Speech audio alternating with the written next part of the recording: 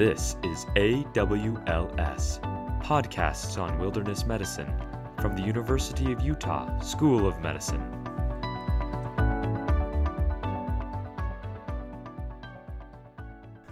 Hello, this is Richard Ingebretson from the University of Utah School of Medicine. Welcome to our AWLS podcast series. We always want to remind you to go to wildmedu.org to look at the programs and the courses that you can study to learn about wilderness medicine and be safe in the backcountry.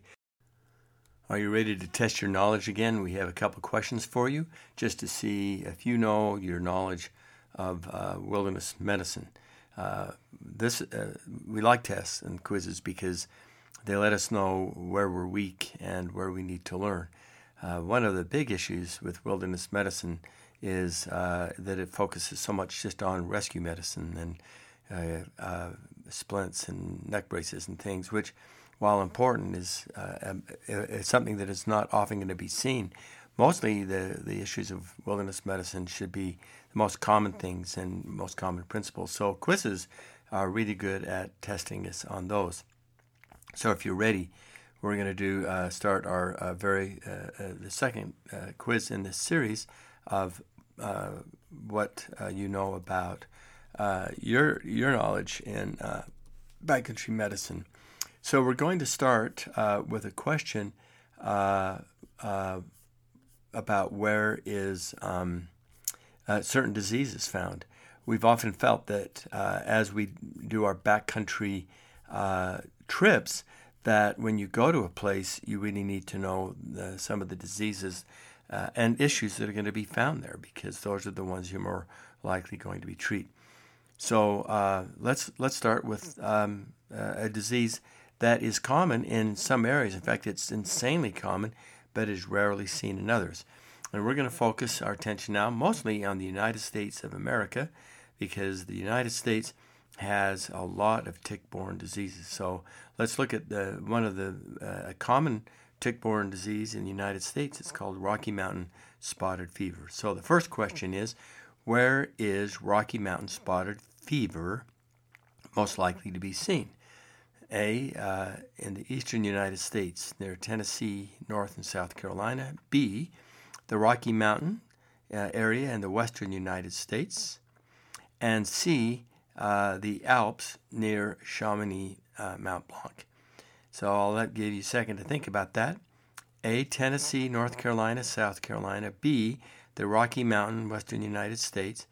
And C, in the Alps near Chamonix, Mount Blanc.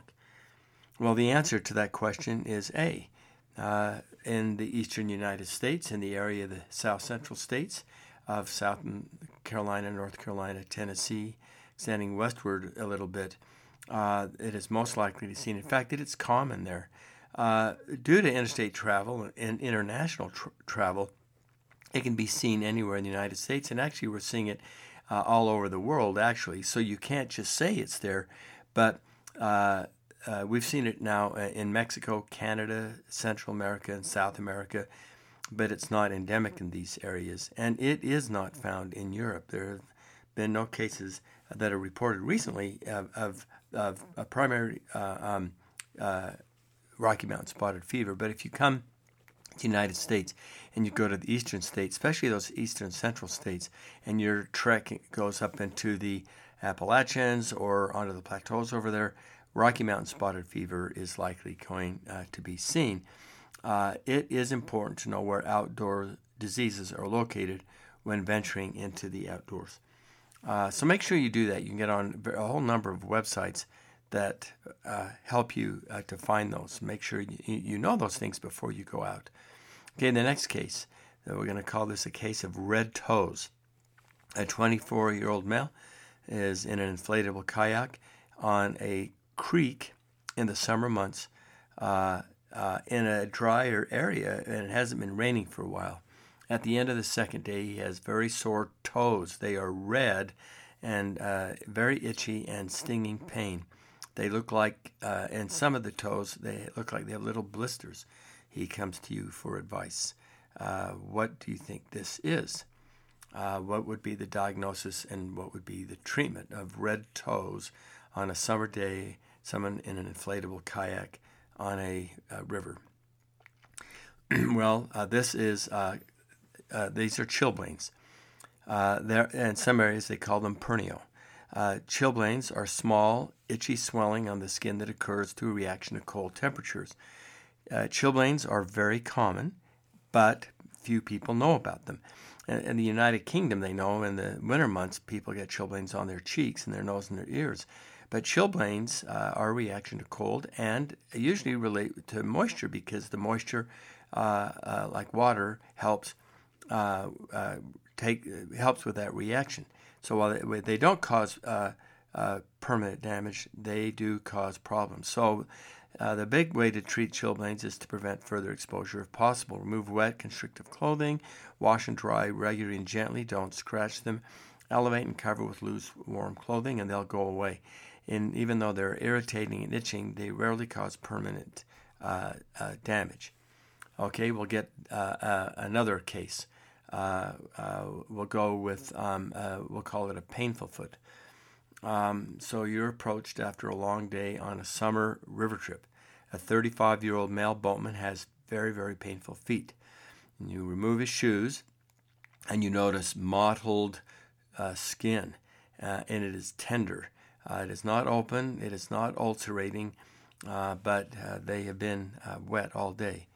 What is the diagnosis, and what is the treatment? And a common long day on a summer river trip. A 35-year-old male with otherwise no medical problems. Well, this is called immersion foot. Some people call it trench foot. This is a non-freezing injury to the foot. It develops when feet are exposed to moisture and cold for prolonged periods.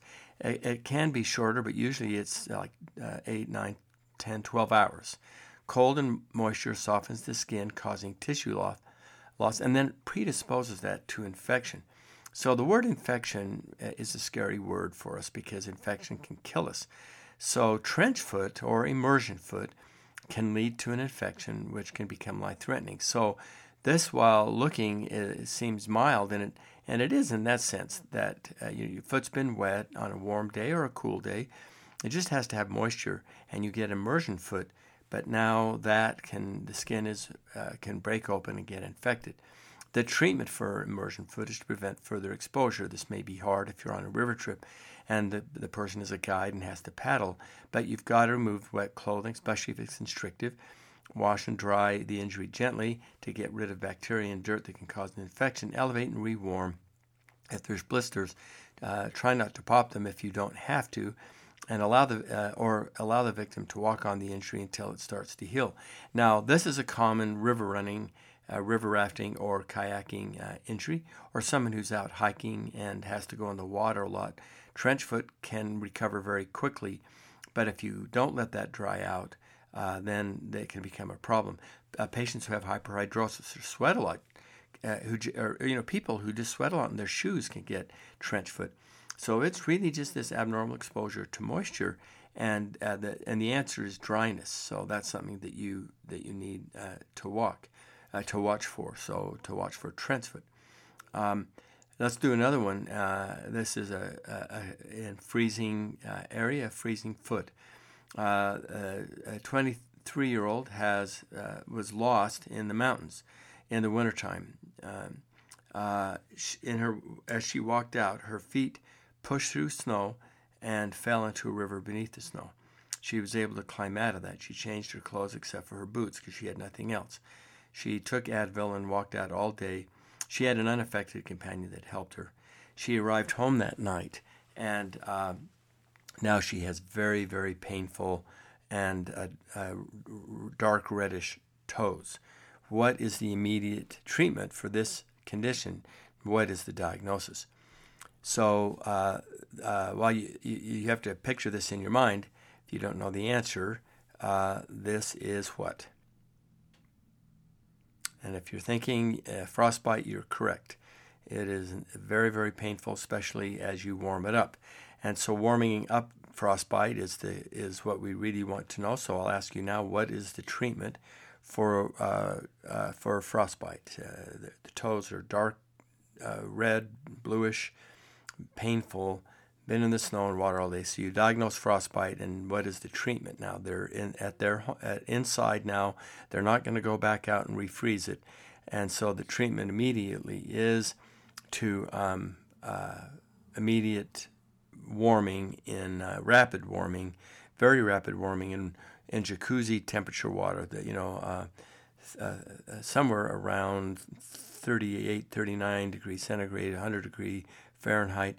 If you put it by the fire, let it warm up slowly, that'll increase productions of prostaglandins and thromboxanes, which are bad for that. It will cause clotting and worsen the frostbite. So if you answered rapid rewarming with no chance of refreezing, that is it. So put it in water. It's going to be painful, but you want it 37 to 39 degrees centigrade, and that's 99 to 101, 102 degree Fahrenheit, and put it in there until the skin regains its pliability and returns to normal color. And it will be painful, but that pain is not causing damage. That pain is a good thing, and then you need to go get help and take the person into help, so that if you have to have surgery or things that might happen to that one.